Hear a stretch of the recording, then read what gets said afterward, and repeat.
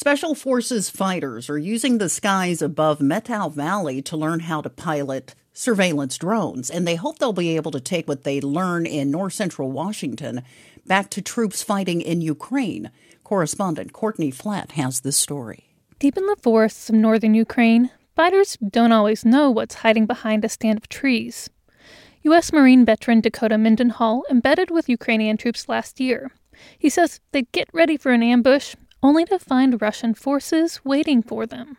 We only knew that once our buddy got his eyes through his glass and he saw them, and it's like, damn, if only we had a drone that just went up.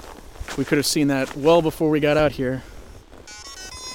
Now, Mendenhall will be able to help with that tactical advantage. He and 2 other foreign Special Forces fighters, who also embedded with Ukrainian troops, recently took a week-long intensive drone training class in Washington's Methow Valley. Just observation alone is a massive advantage. The Meadow's orchards and snowy slopes help the fighters hone stealthy drone skills. Sometimes we run around in the apple orchard to have targets to find. The deer that are around here have been helping us a lot, not knowing.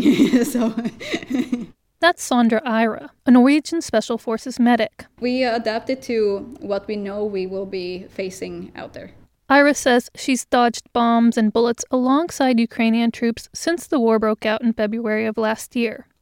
At first, she says she thought she'd be there for a couple weeks. Then came Easter, Christmas, and now a second winter.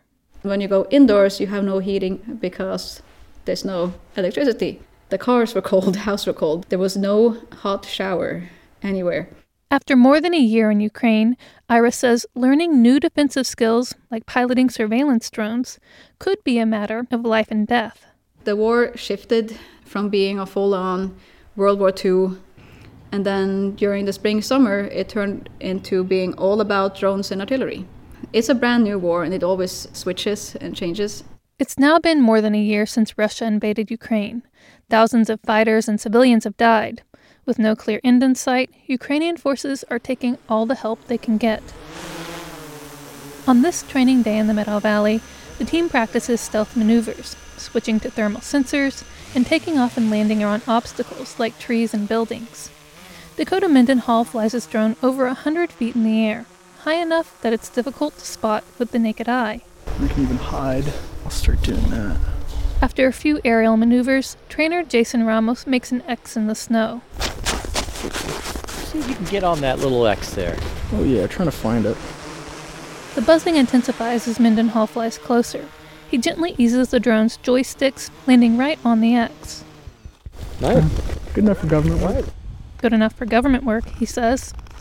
For Sondra Ira, who says she couldn't imagine leaving the fight, these drone skills learned in the Methow Valley are the future. It's going to be a game changer. This little thing is literally our intel. It's our eyes. Now she's back overseas, bringing her new skills to Ukrainian fighters. I'm Courtney Flatt in the Methow Valley.